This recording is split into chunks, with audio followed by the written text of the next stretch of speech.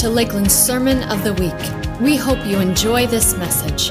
For more information about Lakeland, please visit our website at lakeland.church.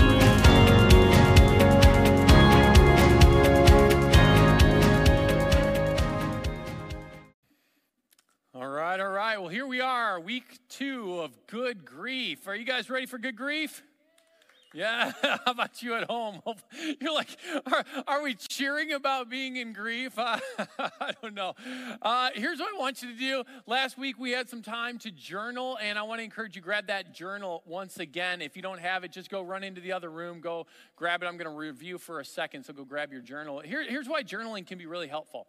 You ever have like thoughts where you just like, you think for a moment and you're trying to process an idea, but you don't go too far because you get distracted, like your mind wanders, that type of thing? Here's why journaling can be really helpful, especially as you're like talking with the Lord in journaling. It helps your mind to slow down and process, but to stick with the thought without being distracted. And so that's why it can be so helpful. And we're going to do some journaling today as well. And we're going to be continuing in the series, Good Grief, week 2. We're talking about good because is there a good or right way to handle our grief? And I really think that there are some good insights that we can glean from those in Scripture who have dealt with grief, because so many people have grieved. In fact, we hopped into the series because I just made the argument and the statement that I think all of us are grieving.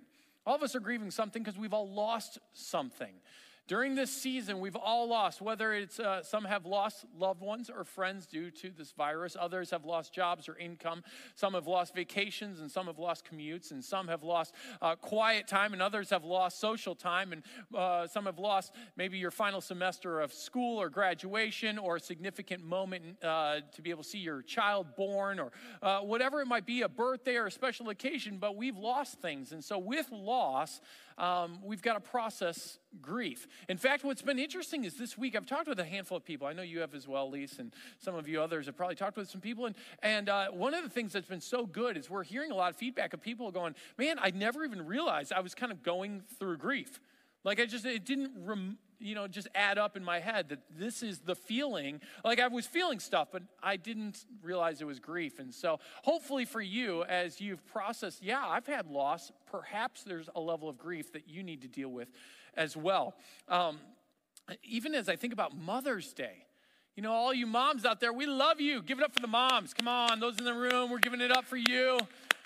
We love you, moms. But I imagine there's a lot of moms who are like, this is not the Mother's Day I dreamt. Because some of you want to be with your kids and your kids are unable to come on over or you're not able to be together, and that's just incredibly difficult. And so maybe you're grieving that as well. But the problem is we've all lost something, and many of us actually, it's possible that you refuse to grieve. Like you don't want to grieve, but there's a problem if you don't grieve.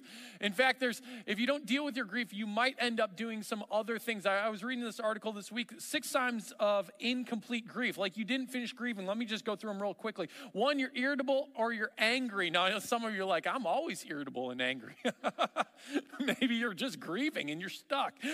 2, continued obsession over the loss. Like if you can't let off of your mind the one thing that you're just like, this thing that I've lost, maybe you're still stuck in that grief over that. Fixated on fear of future loss, meaning you recognize you had loss, but now fear has captured you because you're just afraid of future loss that's similar to what you went through. 4th, behavioral overreaction. This could be like withdrawing emotionally from other people or avoiding a sense of closeness with other people. You become closed off. 5th, addictive behaviors. This could be drugs, alcohol, workaholism, or other high-risk behaviors. 6th, apathy, numbness, or low-grade depression. This is just the sense of like they're kind of just checked out in life. If you find yourself in some of those categories, you might be stuck actually in grief, and you might need to go through the process of grief. Up till about 40 years ago, people probably didn't realize even the processes or stages that people went through in grief. But in more recent years, they've become more common kind of conversation to be able to talk through the stages we go through.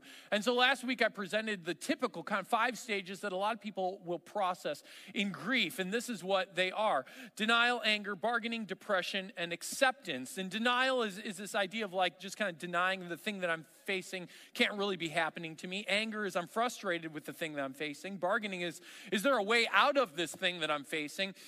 Depression is I'm sad about this thing that I'm facing. And acceptance is I'm accepting this thing that I'm facing. It is real, and I am or I have mourned its loss. And now when we think about these 5 phases or stages, sometimes we often just want to do things like this. And like, our American culture, don't we totally want to do this? Like, hey, help me go through this and go through it as quickly as I possibly can, right? Do you think this way? Like, how fast can I go through this? But that's not how this works, and we're actually going to be talking more about that next week. You might start here. You might skip down to here. You might hop all over here and spend a while in this. And the point is, there's no like shelf life. There's no timeline. There's no direct path. You might hop all over.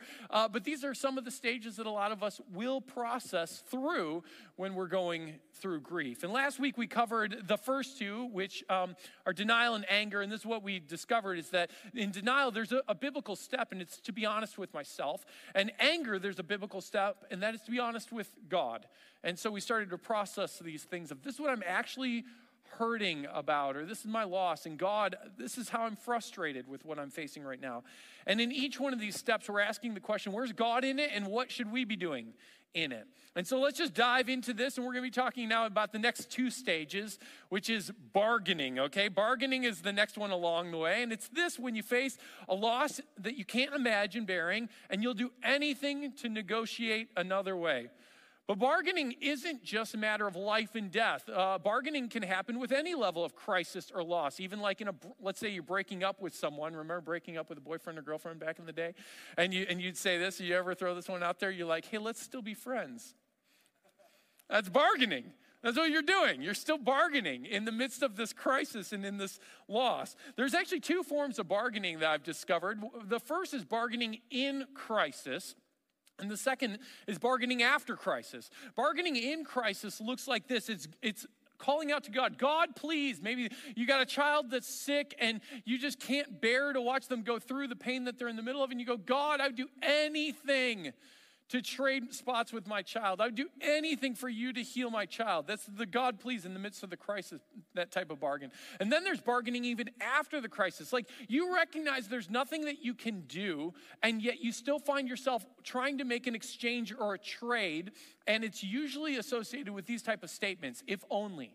If only we would have called the doctor a little bit earlier. If only I hadn't sent that text or made that phone call. If only I hadn't clicked on that link. If only I had done this or that. If only if I would have come on over. If only I would have known. And really, it's this conversation with God where you're just kind of trying to bargain with him and you're wishing that you could make a trade.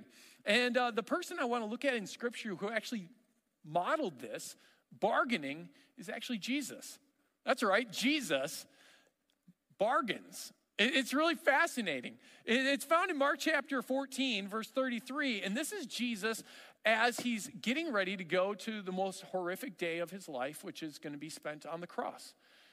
And as he preps for this moment, he goes to the Garden of Gethsemane. This is right after the breaking of the bread and taking of the cup, the Last Supper, where he actually speaks new meaning into these elements, and it's where we got communion that we just remembered. Right after that, he goes to the Garden of Gethsemane, and there he's in anguish. Check out what happens here in Mark chapter 14. It says this: he took Peter, James, and John along with him, and he began to be deeply distressed and troubled. My soul is overwhelmed with sorrow to the point of death, he said to them. Stay here and keep watch. So now what we can see in Jesus in this moment is Jesus, he's overwhelmed, sorrow to the point of death. Like, a lot of times we just think of like Jesus could hold everything together, right? He can hold it all together, and he can hold it together. But this helps us understand that he gets our sorrow. That he bothered to say this out loud to his disciples. I have sorrow to the point of death. That's like, I don't know, that means a lot to me. I don't know if that means a lot to you guys, but it means a lot to me to know that my Savior gets my sorrow. And then he goes on in the next verses to say this, going a little further, he fell to the ground and he prayed, listen to this, that if possible, the hour might pass from him. And this is how that prayer went. Abba, Father, which is Daddy. He's calling out to his heavenly Father, Daddy, everything is possible for you. Take this cup from me, yet not what I will, but what you will. What's he doing? He's actually bargaining. He's saying, God, Father, Heavenly Father, anything's possible. And if we can change the plan, I would like that. He's trying to make a trade, an exchange. God, if there's another way, let's do that. Yet not my will, but your will. And if you've ever prayed, God, if there's another way, if there's anything that you can do, please do it. Guess what? You and Jesus have a lot in common because Jesus prayed that exact same prayer. Jesus felt the same way that you felt. Is it wrong to bargain with God or to at least say, God, could there be another way? I don't think so because Jesus did it. Is there a biblical step for us to take in this kind of stage? And I would say here's the biblical step. If Jesus modeled one, it's this. Ask God for help. It's asking God for help because this is what Jesus is doing. He spends, in fact, it's in this moment that he's asking God for help, but then even in the verses that follow, it's not, yes, he says, is there another way? Is there an exchange? Is there a trade? But then in the following verses, it goes on to say for the next couple hours, you want to know what he's doing? He's asking God for help and strength to be able to face that which is ahead of him. And so in bargaining, yeah, you're often trying to make an exchange. And while you may not be able to make an exchange or a trade what you're facing, I would say this, as we embrace the conversation with God, the most simplistic thing that I would encourage you to do is exactly what Jesus did, which is ask God for help. I remember years ago when I was actually looking for a senior pastor job. I was looking for the opportunity. It was right kind of before I came here to Lakeland. But that whole process was a year and a half of kind of searching for the right job, the right opportunity. And I remember during those years, I felt like I was ready to go and have a senior pastor role somewhere. And I would apply to jobs and I would see like descriptions of these churches and I would look at them and I would go, I think that one is a lot like me. I think I'd be perfect. And you want to know what? I think I bargained with God more. I don't know if my wife knows this, but I bet I bargained with God more during that season of my life than any other season. When I was constantly going, God, if you would give me that job, I would do. And I think I was probably selling my kids off to the Lord in those prayers at that point. I was like, I'll do anything. I really want that one. God, please give me. And I was just, I'm bargaining. But at the most basic level, you want to know what I was doing? I was saying, God, I need your help. And here's what I think is actually really good during this stage. One of the biggest payoffs of this stage is you start to recognize your reliance upon him.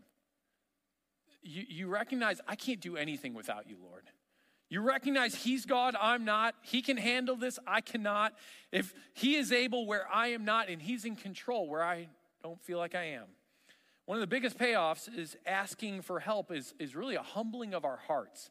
Going, God, I just need you. Because we're often so prideful, and this stage seems to kind of break down some of that pride in which we just go, God, I need you. I need your help. And so where's God in all this? As we're crying out for help, here's where God is. He's listening. In Jeremiah chapter 29, verse 12 and 13, this is what it says. Then you will call on me and come and pray to me, and I will listen. I will listen. I will listen to you. You will seek me and find me when you seek me, listen to this, with all your heart. Even Jesus, when he was crying out to his heavenly Father, you want to know what he was doing? He was seeking God with all of his heart. And his heavenly Father heard him, and his heavenly Father is there for him. The human response in this stage might be bargaining, but the biblical step that we should take here is asking. And when we ask and when we seek him with all of our heart, you will find him. The fourth stage that many of us are going to go through, in fact, I would say this one is unavoidable. Of all the stages in grief, this one is unavoidable. It's a form of depression. And so this is what depression is kind of as our panic begins to subside, the emotional fog begins to clear a little bit. And the loss feels more present and unavoidable. We pull inward as sadness grows. And what happens in this kind of stage is reality sets in, depression soon follows, routine tasks become difficult, almost drudgery. Emotions are exaggerated, apathy, lethargy, sorrow are common feelings associated with kind of this stage. Here's one of the things I didn't realize, but as I was studying, I learned this, is that there's kind of two types of depression often associated with loss. And I never knew this, but it totally makes sense. And I can attest to going through these. I'm sure you would as well. The first is, I would describe it, and this is no like clinical description, it's just how I would describe it, is reactionary depression. And it's where you react in sadness or sorrow toward your loss. For example, if you lose a loved one, you might cry immediately right there on the spot. That's a reaction, and it's an appropriate response and reaction to your loss. The second, though, I would describe it as this. It's private depression. And one article described it this way. It's subtle. It's, in a sense, it's this more private form of depression. It's our quiet preparation to separate and bid farewell to our loss. I really love that. When I read that, I'm like, that's it. It's our quiet preparation to separate and bid farewell to our loss. I can't tell you how many times I've actually done this. At a funeral where I walk on up to the casket and I place my hand on the casket, and in a quiet moment, just between me, I know the person's not there. I know it's just their body, but I bid farewell. What am I doing? Well, I'm going through the emotional process of sadness and sorrow over my loss, and I'm bidding farewell. And this happens in lots of different forms and formats in our lives. It could be the final day where you're graduating from high school or college, and you're walking off campus for the very last time. As you take that last step off of the campus and you turn around, you look back over your shoulder, and you kind of just personally and privately, and with a level of sadness, you bid farewell to that season of your life. It could be when you close the door and lock the door on a house or an apartment where you've lived for many years, and when you walk away from it for the very last time and you close that door and you just kind of, I know it seems kind of funny to say goodbye to a home, but you do. Have you done this before? Have you ever done this where you kind of just bid farewell to that season or that place? Or it could be a job that you had, and the very last time that you walk out that door and you look back over your shoulder and you bid farewell. That's actually a very important process of grief that some of you perhaps have never done. You've never done this quiet preparation to bid farewell to your loss. In Psalm 69, we see someone express their sadness and their sorrow. It's King David, and I would describe this psalm as perhaps... I know it sounds so ridiculous.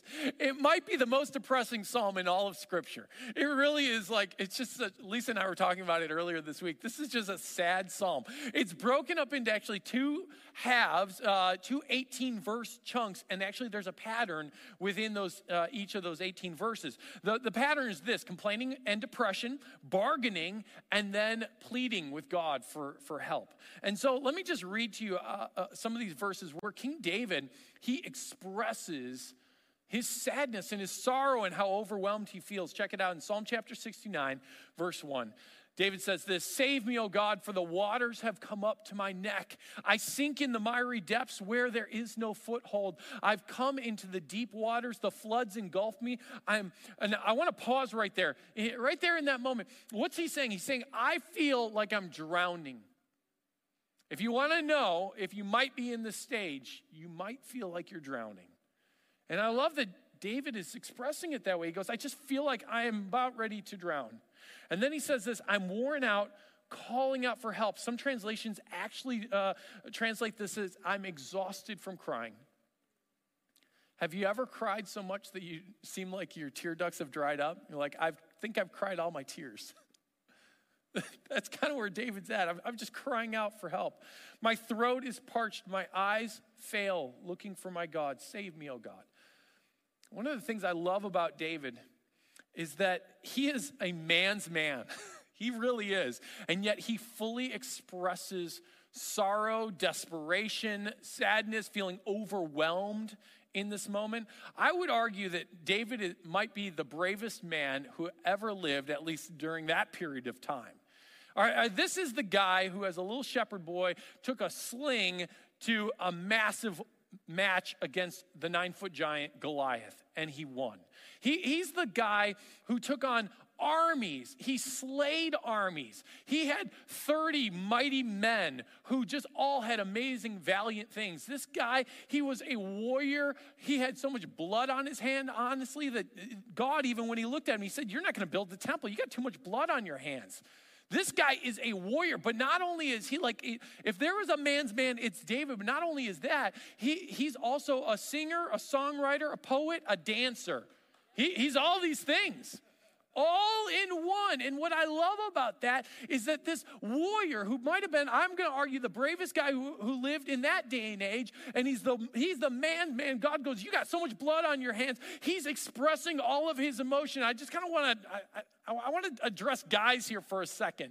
There's so many, and maybe it's not just a guy thing. I think so many people just bury emotions, and maybe you've been told you can't express your emotions. You just shouldn't express your emotions. Keep it all buried in. Do you know how messed up that is? You're probably going to be stuck in those top 6 things that will keep you stuck in life. You know, the number one health issue in men is alcoholism and drugs. Is it possible that guys are going to those things because they actually haven't dealt with their grief, because addiction was one of the main things that is a sign that you're caught in your grief? Perhaps we've got a whole generation of men who are actually just have never dealt with grief. I'm just throwing it out there. If there's ever something that we could learn from David, it's don't be, too tough. Don't be, and it's not just a guy thing. I think it's an everybody thing. Ladies, don't be too tough to express your overwhelmedness, your brokenness, your sorrow, your sadness, your hurts. That's okay. In fact, I would say it's not just okay. I think it's actually necessary.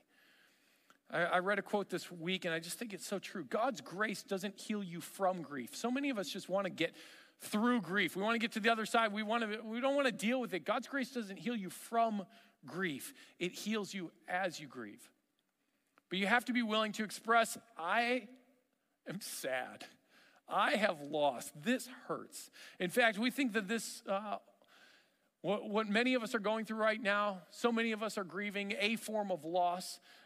We want to continue that conversation. We want to help people who have maybe never dealt with grief and loss through that conversation. In fact, in 2 weeks, we're going to be starting Grief Share, which is a group that will be happening online. In fact, if you're interested in further talking about loss or grief and just going, I think I just have some things I want to process with other people in this realm of grief, text Grief Share to 84576, 84576 Grief Share, one word. Take a screenshot of that really quick so that you can get signed up for that, because we would love to have you continue processing grief. Grief Share so often used to be looked at through the lens of, well, if you've lost someone to death, then you definitely need to do Grief Share. And I would say, no, if you face loss, period, and you haven't dealt with it, or you want to help in dealing with it, hop into that online group.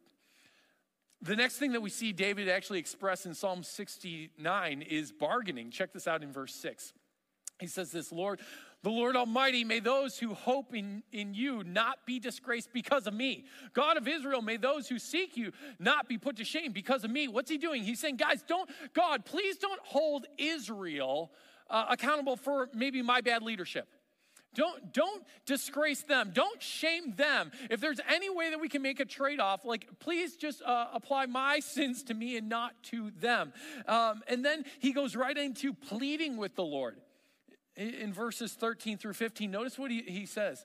He goes, I pray to you, Lord, in the time of your favor, in your great love, O God, answer me within your sure salvation. Rescue me from the mire. Do not let me sink. Remember earlier he was describing as drowning. Deliver me from those who hate me, from the deep waters. Do not let the flood waters engulf me, or the depths swallow me up, or the pit close its mouth over me. By the end, David, what he's doing is he's looking for God now to help. And if I could give you a biblical step during this stage, it would be this: receiving God's help. If in bargaining, it's asking for God's help. In depression, it's receiving God's help. It's saying, God, I'm going to wait upon you now, and I'm going to receive what you are going to bring. In fact, this is what David does, is by the time he makes it to these final verses in this chapter, notice what David says. He's expecting God's help, for God will save Zion and will rebuild the cities of Judah.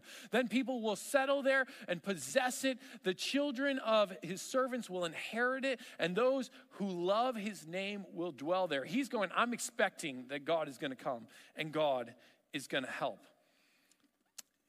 It's at this stage that often, you want to know what's happening? Faith is growing in the waiting. That's what's happening. Faith is growing with a certainty that God is going to provide help, and I'm now going to receive it when it comes. Let me just declare this over you. You want to know what's coming? God's coming. That's what's coming. He is coming, and he's bringing something for you in this time of sadness that will be perfect to meet your need. When we ask for God's help and we receive God's help, he provides something that I would say can only be described as it's this peace that surpasses understanding. It's this deep peace within us where we can say, it is well with my soul. The worship team is actually going to sing that song, It Is Well. And while they sing that song, we're going to pull out our journals and we're going to do a little bit of work with the Lord right now. And so grab your journal, and here's what I would love for you to do is I'd like you to write on 2 pages, on maybe 1 page, one side of your journal, write this: God, help me as I process, and this is asking for help. And then second, God, I look to receive from you, and this is what you want to receive from him. Maybe for you, you're really dealing with insecurity, so maybe it's like, God, help me as I process my insecurity, my loss, and what I'm dealing with. And God, I look to receive from you a sense of confidence that you are with me. I'm going to look to receive from you a sense of security or peace that surpasses understanding. And so as you journal, this is just an opportunity for you to kind of talk to the Lord and say, this is what I'm going to ask for as I process. This is what I'm asking for help. And this is what I'm looking in faith to receive from you. And the worship team, they're going to sing this song, though, It Is Well. And if you don't know the backstory on this song, it was written by a guy by the name of Horatio Spafford. He lived in the late 1800s. He was a lawyer in Chicago, and he owned a lot of real estate. And during the Chicago fire back in the late 1800s, he and his family basically lost everything. And for a couple of years after that, they were just struggling to kind of make ends meet. And so after a couple really hard years, he decided his family just needed some vacation. So he put his wife and his 4 daughters on a ship, and he sent them to England for the summer. And with the intentions that he was going to join them about a month later. And as he was getting ready actually to board his ship to go and join them, he got a telegram from his wife with 2 words on it. It said, "Saved alone." See, what had happened is that his wife's ship actually collided with another vessel, and it sank. And all 4 of his daughters were drowned, along with 220 other people. And he hopped on the next ship there, and he went to meet his wife in England. And on his way there, when his ship was going on the same route that his family's ship had gone on, and as he passed by the place where his daughters all drowned, he penned these words to this famous hymn: "When peace like a river attendeth my way, when sorrows like sea billows roll, whatever my lot, God has taught me to say, it is well with my soul." How's it possible for someone to get to that place where they can go, it's well with my soul? When they go through this process of, yes, asking God for help, and they wait until they receive something that is this peace that surpasses understanding, that ministers so deep to our hearts. And so I want to pray for you, and then we're just going to give you some time to write. And during this time, I pray that the Lord just ministers to your heart. Perhaps he's going to even start to inspire, the Holy Spirit's going to inspire you to write words of what you should expect to receive from him. So let me pray for you. Heavenly Father, I pray that you would meet every person right now where they're at. That as they call out to you, as they cry out to you with all their hearts, asking for help, as they process things that they've lost, I pray that you would meet them in sweet ways. as they write things that they so need to receive from you. I pray that your Spirit would actually inspire us to write the words that you actually want to impress on our hearts, that you want to say, this is coming. I'm bringing this. Expect to receive this because I'm coming to meet you in your time of need. So Lord, meet us now in this sweet moment. In Jesus' name. Thanks for listening to the Sermon of the Week. If you would like to partner with Lakeland in helping people follow Jesus, be changed by Jesus, and commit their lives to the mission of Jesus, you can contribute to this mission by visiting lakeland.church/give.